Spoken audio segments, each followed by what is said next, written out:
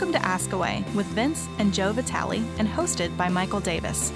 Vince and Joe Vitale are currently leading the Zacharias Institute. Both hold doctorates from the University of Oxford, Vince in philosophy, and Joe in Women in the Old Testament. In a world that increasingly sees the Christian faith as irrational and irrelevant, it is more important than ever for believers to be prepared to give a defense for the faith. Ask Away is brought to you by Ravi Zacharias International Ministries. It's time to ask away. Hello and welcome to another episode of Ask Away with Vince and Joe Vitale. I am your host, Michael Davis. Every believer should know that the command to make disciples and to share the gospel to the unbelieving world was given to them. Yet some of us have found ourselves in a nice, comfortable bubble in which even finding non-believers is difficult. If we are honest with ourselves, we oftentimes are fearful of certain objections to the faith and see this nice church bubble as a comfort that is difficult to overcome. How does a faithful believer kill this sin and reach the lost with the good news of Jesus? But before we get started, Vince, could you tell us a little bit about Academy and why our listeners should take the core module? Sure thing. Yeah, I honestly think the core module of the Academy is the best online training that you can get in apologetics, in the hard questions of faith. It's online, but it also has significant interactive elements with other people who are taking the module, and it also has conversational tasks and challenges that are right up the alley of the questions that are being asked on this episode. So you're actually going out and interacting with people. We're trying to keep it relational, and it's just been really encouraging to see the feedback and actually the concrete fruitfulness that has come from people who are taking this module. A lot of people who were scared of sharing their faith or just felt completely helpless to do so, felt like God couldn't use them, and now they're seeing significant fruitfulness in their lives, and they're enjoying sharing the faith with others. That's really the purpose of the core module. It spans all the major questions in apologetics, gives you a great foundation. Our entire global team is involved in the actual teaching of the course, and already there are people from how many countries is it that have gone through? About 110 different countries, more than 6,000 people that have gone through that core module. And like I said, the feedback has been stellar. So I hope you'll check it out on the RZIM Academy. Talking about evangelism, that is the topic of the day. So we are going to jump into our first question. This is from David, and this is actually one that really hits home for a lot of us who work in ministry, because this is something that we have to be intentional about. But this is the question from David. How can I meet and witness to non-believers? David, I definitely feel your struggle. Vince and I moved to Atlanta just over a year ago, and we suddenly found ourselves living in a new place, and the only people we were really getting to know were either people at church or people we work with who are also Christians. And so we've been kind of wrestling with this same question. I remember actually really hoping that when we moved into our new neighborhood, that maybe we would have some neighbors who were atheists or agnostic or from other faiths or anything really. It wasn't picky, but just hoping to meet some people who weren't Christians. And I laughed so hard the day we first met our next door neighbor, who's really sweet. He's called Jack, and he's 80 years old, but he turned up outside our house wearing an I Love Jesus cap. And I was like, oh no. Not that one. Yeah, I'm going to have to find another way. But honestly, there are so many creative ways you can get to know people. I mean, really, this is a question around how do you make friends generally? How do you connect beyond your social circles if you find yourself in a bit of a Christian bubble? Sometimes it's easier when you're at university and then you get older and then you want to go to church on Sunday, and the sort of social bubble that we're in can get smaller and smaller.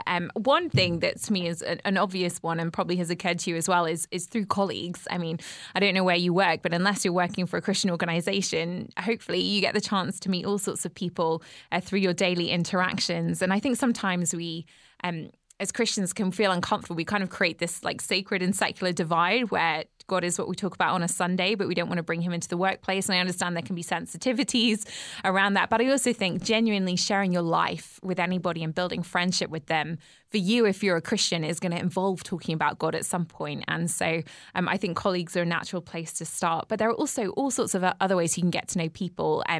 We heard recently about a cafe that is happening in Atlanta. It's basically, I think once a month they put on something like a worldview kind of Q&A event where people can just go up. They basically sign up say who they are, say their worldview, and then they go up to the microphone. They say the worldview that they come from, whether atheist, agnostic, Christian, whatever, and then people can ask them any questions. And we thought, wow, that sounds like a really fun event to get involved in, to learn from other people about how they see the world and give other people the chance to hear about how you see the world. So maybe check out if there's anything like that near you. What about atheist societies or humanist groups near you? What about joining just local groups? Like maybe there's a group near you that you could join and play ultimate frisbee with, or Pilates, or join a book group, or, there are all kinds of ways you can get to know people. And a lot of my friends have done exactly those things and actually, done it intentionally to want to make friendships, but through that process just started sharing Christ with people. Other things you can do, volunteering. The beauty of that is you have the opportunity to serve your local community, to serve the poor, but also to meet people who don't know Jesus. And I think, wow, isn't that's ideal to me. You get to do evangelism and help those who are in need of help and love. And actually, we talk about love being the strongest apologetic. What a way to show it. So how about teaching refugees English if they don't speak English, or serving your local homeless community? Just a couple of ideas about how to meet people. Yeah, I like that. Find the needs around you. There are needs around you in your community. Find what those are and see if you can be a helping hand. And I was thinking, as you were saying, Joe, see what groups and communities there are around to join. How much better my parents are at this than we are at the moment. I mean, they're part of every group. They got the Italian American Club. They got the Rock and Roll Club. They got all sorts of clubs. So they're doing a great job with this. Vince's dad is at the gym at 6 a.m. every morning with working out with a 90-year-old. It's amazing. I feel so inadequate. And maybe this is a less deep answer than what Joe had said, but I think food is a great starting point. It says the Italian American who loves to eat. But Jesus often started with food. I mean, the Bible says, "Taste and see that the Lord is good." I stand at the door and knock. If anyone hears my voice and opens the door, I'll come in and eat with him, and he with me. We got the prodigal son. His father, what's his first instinct when he's welcoming back the son into grace? And he's trying to symbolize what that means. He throws a huge party with food, thinking Matthew 22, the kingdom of heaven is like a king who prepared a wedding banquet for his son. So, I think actually food and hospitality more generally is really significant. Be the person at work that brings the donuts in randomly just to be a blessing to the rest of your colleagues. Be the person who has the open door to their home and make sure that there's nobody at Christmas time that has nowhere to go, and make sure they're with you if otherwise they would be alone. Throw great parties, cook great food, and let all of that be a symbol of the excellence of the God that you worship and that ultimately you want to share about in a more explicit way and in a verbal way. But, even when we put events on here at the Zacharias Institute, to the extent that the finances allow, and we're always taking that seriously, but, we want the food to be excellent. We want the atmosphere to be excellent. We want the bookstore to be excellent, because we want all of that to be consistent with the message of excellence and beauty and grace of God that we're preaching from the front. So sometimes that starting point is the generosity and the grace of food as a symbol, not just as a way of hooking people in or something which is instrumentalist, but as a genuine symbol of the feast that ultimately you want to invite people into. David, what I actually love about your question is it really speaks to our cultural moment, because the truth is we're living at a time in our history where people are lonelier than ever, and it's actually much harder to meet people than it used to be. We don't live in the same places that we grew up. We move everywhere, but also, Vince often points out everything in our culture is designed to avoid having to interact with people you don't know. We have drive-thrus rather than going and sitting in restaurants. We have things delivered to our door rather than having to go to the grocery store. We don't often just go and sit in coffee shops the way we used to, unless you're a hipster, in which case that's where you do all your work, and that's awesome. But in general, it is actually harder to meet people who you don't know. And, even social media, we think we're so very connected, but what it means is we're sitting alone in our rooms and, sending like really short messages that, limited by the number of characters we've got, but no one is being genuine and building authentic relationships. So I think as far as we as Christians can be countercultural and building community, like Vince Science is saying, creating space where people even just get together. We have so many friends who in their church groups will, their way of being outreach oriented is simply to like watch a TV series together. A load of our friends just who are Christians started watching 24 and then invited all their neighbors, and it turned into this big movie night. But that built community. They ate together, and then you build a social group of mixed of Christians and people who don't believe, but you get to know each other, and that's how you form meaningful relationships. I think one of the key pieces to this in terms of how do you witness is just making sure within all that process that you don't make people feel like projects. The point isn't to tick people off a list and just get through numbers, but actually we're called to love people. So my question would be, in all of this, is our goal to build relationship with them? Nothing is more off-putting than a sales pitch, or when you feel like somebody is just your friend because they're trying to get something out of you, or they're trying to change you, or they want to do something to you. And people can smell that kind of inauthenticity a mile off. So I think we need to ask ourselves the question, regardless of whether the person I'm building a relationship with ever comes to Christ or not, am I still committed to loving them consistently? Or am I in this for a season? If I don't get results, I'm leaving. Because if it's the latter, people can tell. And really, that's not what we're called to. We are called to love sacrificially, and we're called to love generously and unconditionally, no matter the response that we get or, how people may or may not respond to God. Our call is to love. So I think we need to have that in mind, even as we desire for them to come to know God, because we want them to experience the fullness of life. But that's coming out of a place of love, not a place of ticking off boxes or lists. I don't think that we need to forget the power of prayer in this as well, but not just prayer to meet non-believers, but I think we should also be to pray for sensitivity for people who are going to be receptive to the gospel. There is an element of that long-term relationship building, but ultimately sometimes there are people who God puts in your path that are literally just receptive and are ready to hear the gospel. We all know of people who have gone into a gas station or have gone into a situation, or whether it's been in an open forum or whatever, where it's literally like you just, if you're deep in prayer and you say, God, give me the sensitivity to be able to speak the gospel to those who need it, and you just say, I feel the burden to tell you that Jesus Christ loves you and has a desire for you. And then all of a sudden it's like, this is exactly what I needed to hear at this exact moment. And people have come to faith that way. So sometimes it's not just like a desire to meet people, but sometimes we meet people all the time. Betty, which for those of you guys who heard that show, Betty grew up in the church. And has been in the church and was later stages of life and came to faith late in life because of just God's grace. But there were people, believers around her for decades who didn't even know that she was a non-believer. So pray for sensitivity, pray to meet people in your life that are receptive to the gospel. Because trust me when I say God will give you those opportunities. The harvest is plentiful. Non-believers are out there. We just have to be receptive and sensitive to them. No, I couldn't agree more with that. And I hope, if you're listening, I hope you'll test that claim that Michael is making. In my own life, I have to just say the number of open doors and opportunities that I have had to share the faith with others is directly proportional to whether or not I was actually praying and saying to God, would you please give me an opportunity today to share you with someone? You pray prayers like that, God works in the most miraculous of ways. Absolutely. Okay, let's get us to the second question, and I love this question because this really kind of hits the question and definitely the modern culture of comfort. This comes from Florence.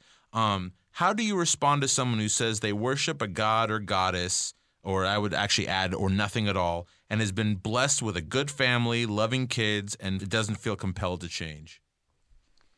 Yeah, Florence, this is such a great question, and encounter this all the time, actually.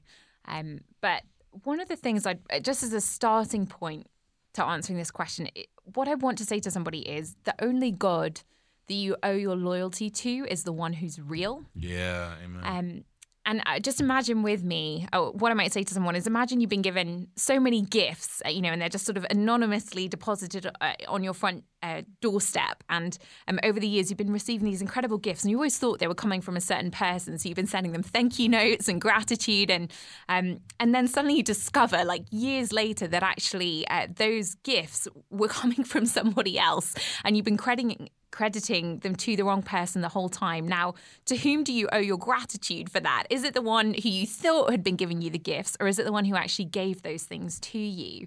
And of course, it's going to be the one who gave them to you. And now, all that to say that I understand when people have been believing, a certain worldview or religion for a really long time, they're going to need some pretty compelling evidence for why they should change, particularly if there hasn't been an event in their life that really shakes them up and leaves them asking those questions. But I think it's worth saying that ultimately we should all pursue truth wherever truth leads. And it would just be so tragic to miss out on the God who made you just because we'd been confused for a long time and thought it was coming from somebody else. Scripture speaks about the sun shining on the righteous and the unrighteous. And God, in his amazing generosity, he doesn't just bless people who already know him. He's generous towards everybody. We see that even in the simple fact that he gives us all the gift of life as a starting point, let alone all of the blessings that come on top of that. So I think just maybe offering that challenge of, but what if it were true?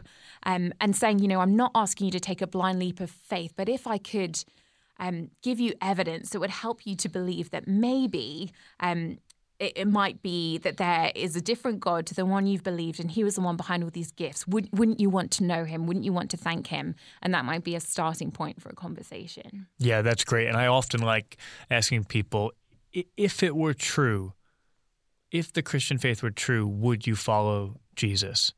And I'm often surprised how often people aren't able to say yes to that question. But that's still a good question to ask, because then it at least reveals to that person that they're not actually currently in their heart in a position to seek this out in a way, like Joe was saying, that puts truth as the highest value. But that then sometimes niggles at someone for a while, and eventually they come back and say, I'm ready to embark on that search, and I'd like to journey with you and see what is in fact true. Another thing I would say in this sort of situation, I often find it helpful to start by finding something that you can affirm. You may disagree in significant ways with the other person's worldview and their belief, or the god or goddess that they are worshiping, but you may be able to find something to affirm. For instance, in this case, the person has been blessed with good family, loving kids.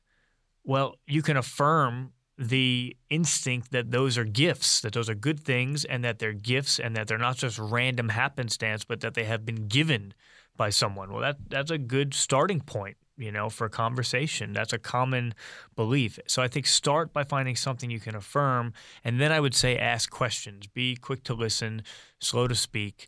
Ask good questions of the other person. Learn from them about their worldview, their God, their goddess.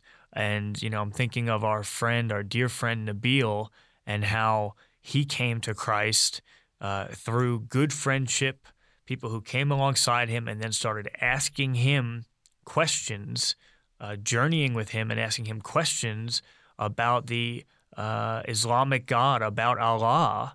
And after a while, through questions, Nabil then came to the point of realizing that actually his human father was more loving than Allah, who he had been worshiping, because he had been asked these questions about, tell us about your God. What is your God like? And people were learning from him about the Islamic faith. But that includes the fact that from an Islamic perspective, Allah loves some people but hates quite a lot of people as well. And his love is conditional. It's dependent on your behavior and on your belief. And then Nabil started to process all of this, and eventually he thought to himself, wait a minute, even my human father loves me unconditionally. My human father's love is not conditional on my belief or my behavior. So if that's the case, how could it be that God himself, the God that I'm worshiping, has a love which is in some way inferior to my human father? And eventually that led Nabeel to give his life in a dramatic and incredibly fruitful way, which we praise God for, to Jesus. But that was the process, starting by people who found something to affirm, found something to build friendship on, asked difficult questions, and then helped Nabeel to process those questions along the way. Another interesting piece about that story is another one of the good gifts that God gave Nabeel before he became a Christian was particular religious experiences. Sometimes people will say, well, why would someone have a religious experience in another faith? Because surely that would point them to the God they already worship as opposed to the God of Christianity. But then I think of Nabeel's story where he really had a radical religious experience when he was a teenager, which really convinced him that there was a God and that God existed. And I actually think that was a pivotal piece in his story, because then when he came to ask questions about his Muslim faith and realized that perhaps it wasn't true, at that point there could have been the temptation to think, well, maybe God doesn't exist at all, and move towards atheism. But actually, because he'd had this profound experience which seemed to transcend a materialistic understanding of the world, it led Nabeel to a place saying, no, I do believe there's a God. The question is, what is his name and what does he look like and who is he? So sometimes we think that if you have a religious experience or you get good gifts within a certain religion, that means that's the true one. But it doesn't always work that way. Sometimes God gives you good gifts or good experiences because he loves you and he wants to bless your life. But it doesn't mean that he's not reaching out to you and saying, hi, the God you've been searching for, the one you've been wondering about, it's me. And I do believe that God is always looking to reach out to those who don't yet know him, but he's generous along the way, even through the story and however many years that it may take.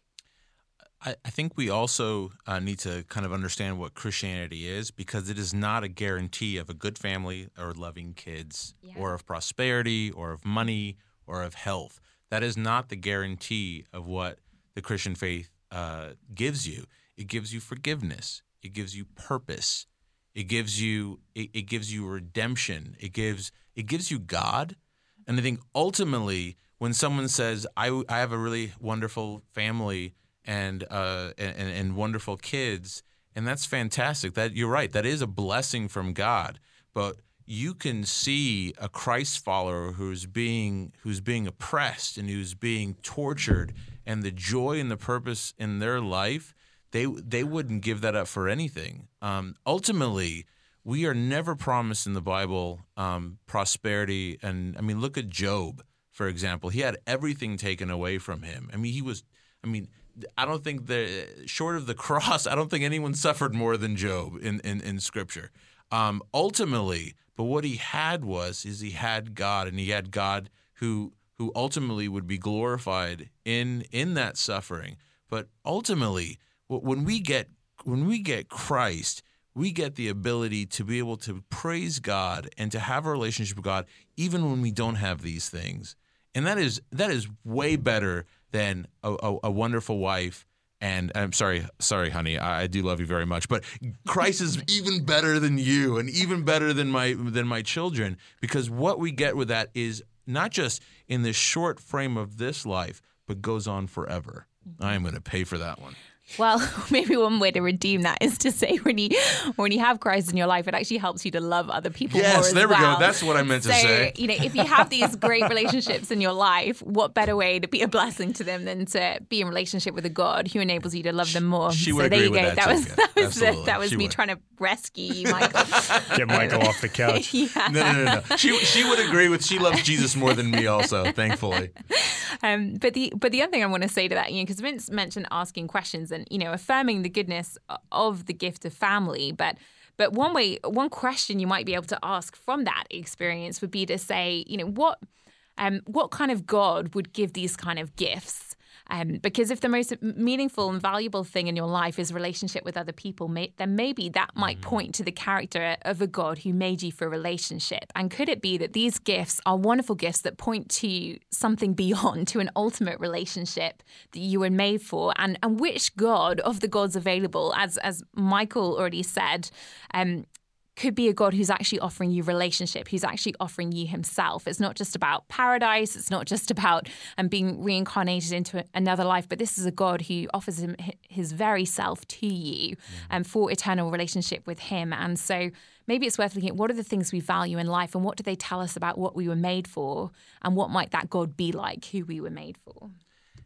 I don't know if you guys have had this experience, but I had an experience when I first became a new believer where I knew just enough to be dangerous. And I was actually at this business conference, and an atheist came up to me, and we started having a gospel conversation. It was actually my first one, so I don't even want to think about how bad I was in sharing my faith. I just knew I loved Jesus and wanted to talk about him.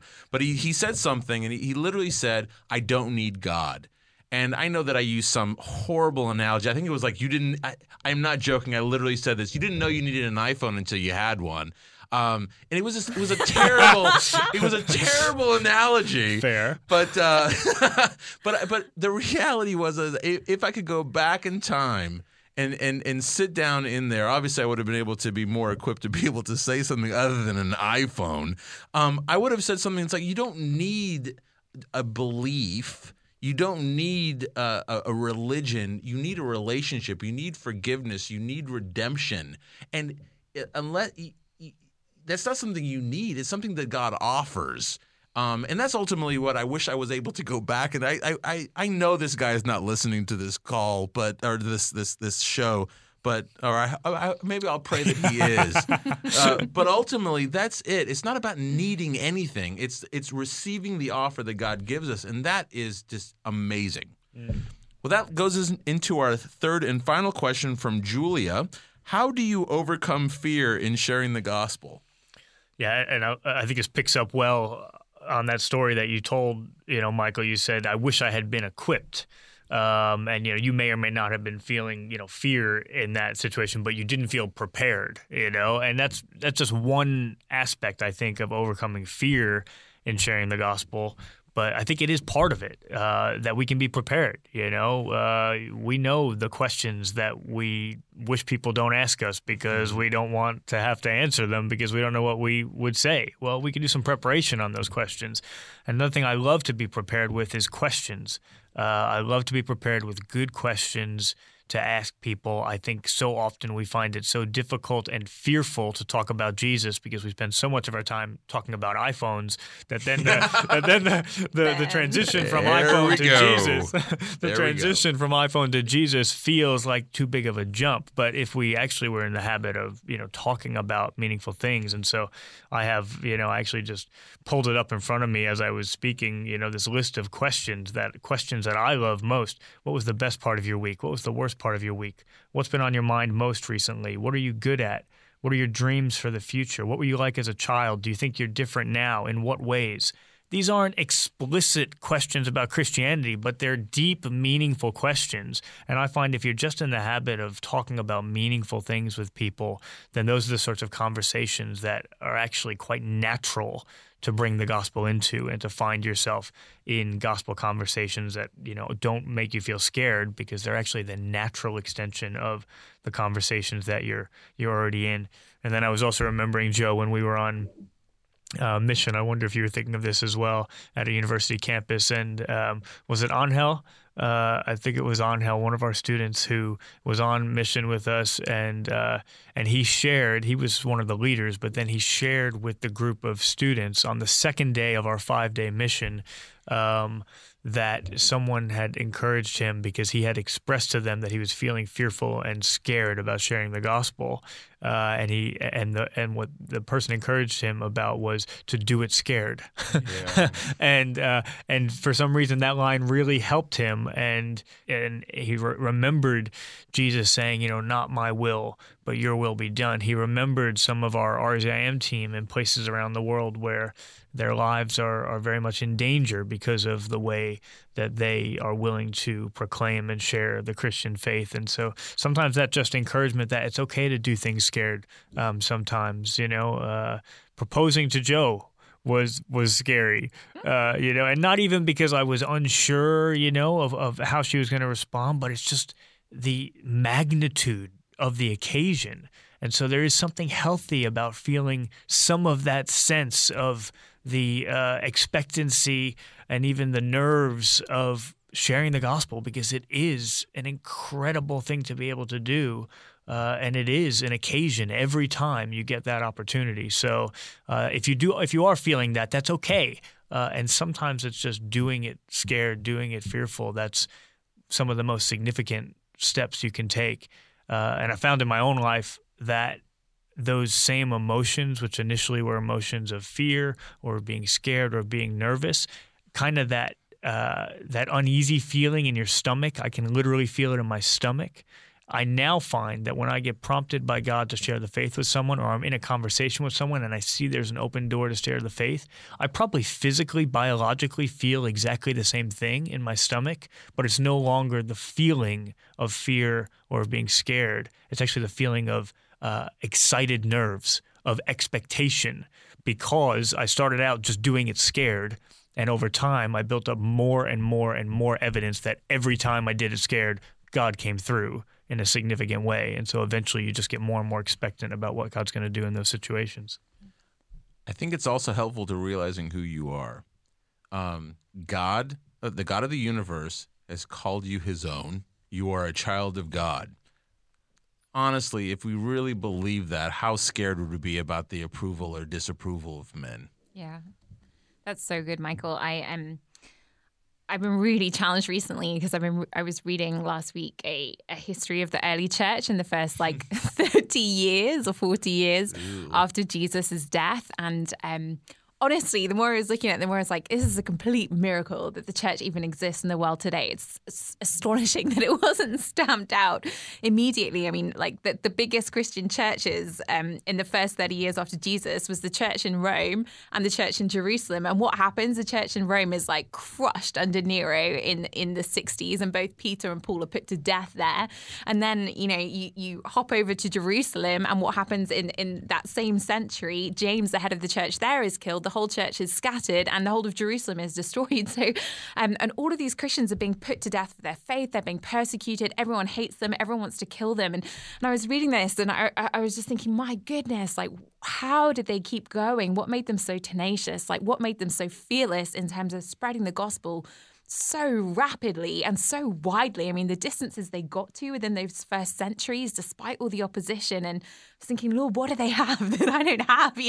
How are they doing this? And then I was thinking about that line in the Gospels when the transfiguration takes place and they really see Jesus for who he is. And the line that describes that experience of the disciples said, suddenly all they could see was Jesus. Mm-hmm. And I was just thinking, how much was that the statement over their lives? And I've been waking up the last week with those words ringing in my ears. Actually, suddenly all they could see is Jesus, because they knew Jesus and they loved Jesus, and that love they had for him, the transformation he brought in their lives, that was what motivated them to go out. And I felt God really challenging me in this new year, because sometimes you feel a little bit on the back foot in apologetics because you're dealing with so many hard questions and issues. But I felt this challenge of God saying, Joe, I didn't call you to be an apologist against the multiverse theory, even though it's important that I created the universe. I didn't call you to be an apologist for Leviticus 18, even though, it is the word of God. And I didn't call you to be an apologist for penal substitution, even though I died for your sins, and that is absolutely key. I called you to be an apologist for Jesus. And I think if we remember that we don't have to know everything, we don't have to defend every doctrine, we don't have to be encyclopedias who recite everything, but do we love Jesus? Do we have a relationship with Jesus? Because if you know and love somebody, you can talk about them and you can talk their ear off about how amazing they are. So I think if we're rooted in that love where all we see is Jesus, then I think that overcomes our fear. Well, guys, that is all the time we have today. Vince, sum it up for us. Great. Well, looking back at these three excellent questions, I think the first one, we have a show and tell faith. If we're not showing it, then there's no use telling it. Mm-hmm. And so as we think about people that we can meet, relationships we can develop so that we can share the faith, let's make sure we're showing the faith through generosity in all sorts of ways that brings us into meaningful relationships, that gives us an opportunity to share Christ. Great second question, asking about people who are worshiping other gods, and let's interact with them with love. Let's find something we can affirm. Let's ask good questions, and let's not be afraid of sharing the faith. Jesus, while we were still sinners, came and died for us. That's, to me, perhaps the most amazing verse in the entire Bible, that while we were still opposed to him, that's when he loved us so much that he gave his life for us. If we can treat those who disagree with us in that way, what a great starting point that'll be. And then finally, this question of fear. It's one that I know every one of us, Michael, Joe, and myself, can relate to. I mean, I think just back last week, Ravi and I were speaking to an audience of thousands at a university campus, and I'm thinking they can just ask any question they want, and I'm going to be standing up here in front of thousands of people, maybe with nothing to say or with the wrong thing to say. And someone sent me this verse from Isaiah 55 to encourage me, and this really gave me a peacefulness as I worked through my own nerves and fear in that instance, and I hope it'll be an encouragement to you as well. So it's Isaiah 55, "As the rain and the snow come down from heaven and do not return to it without watering the earth and making it bud and flourish, so that it yields seed for the sower and bread for the eater, so is my word that goes out from my mouth. It will not return to me empty." Guys, thank you so much for joining me. Thank you guys for listening, and we will catch you next week. To find out more about our ministry or to donate, visit our website at rzim.org. If you're listening in Canada, that website is rzim.ca.